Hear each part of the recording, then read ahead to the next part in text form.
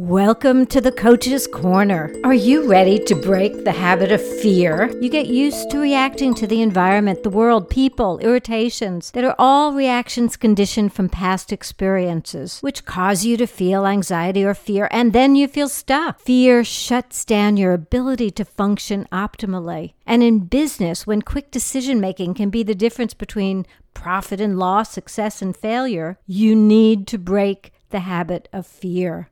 I'm personal development coach Peggy Sealfon, and I blend ancient wisdom teachings with modern science to deliver sustainable changes for mind-body fitness for life. Today I'm sharing 5 simple techniques to dismantle fear. Fear is a natural, powerful, and primitive human emotion that causes biochemical responses. It alerts you to the presence of danger or the threat of harm, whether the danger is physical or psychological, whether real or imagined.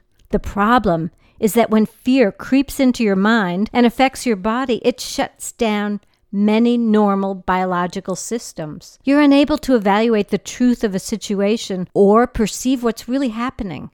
So fear limits growth and leads to inhibitions. So here are 5 strategies to help you break free. Acknowledge your fear. Recognize and accept it. Understand that fear is a natural emotion, but don't live in the fear. Know you're not stuck. Number 2, identify the source. Is it fear of failure, fear of rejection, unknown, something else? Identify the source so that you can address it more effectively. Number 3, shift your perspective. Change how you perceive fear. Instead of seeing it as an obstacle, view it as an opportunity for growth. Embrace fear as a sign that you're actually stepping out of your comfort zone, which is where personal growth happens. I like to use erase and replace. So, erase the fearful thoughts. Stop feeding them with your attention and replace them with thoughts of your happy place or something you're grateful for or a loved one. This switch in your brain begins to rewire your patterns. Number 4, develop mindfulness. Mindfulness techniques such as meditation, deep breathing can help calm your nerves and keep you grounded in the present moment. Number 5, practice intentional breathing. Let me give you a simple example. This is a counting breath. You can do this with your eyes open, but it's more effective if you sit comfortably with your eyes closed. You can use this anytime, anywhere. Now, direct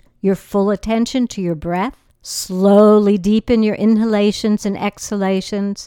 Let your breath flow in a steady, uniform, unbroken stream. Let your attention be totally connected to your breathing as it flows in and flows out.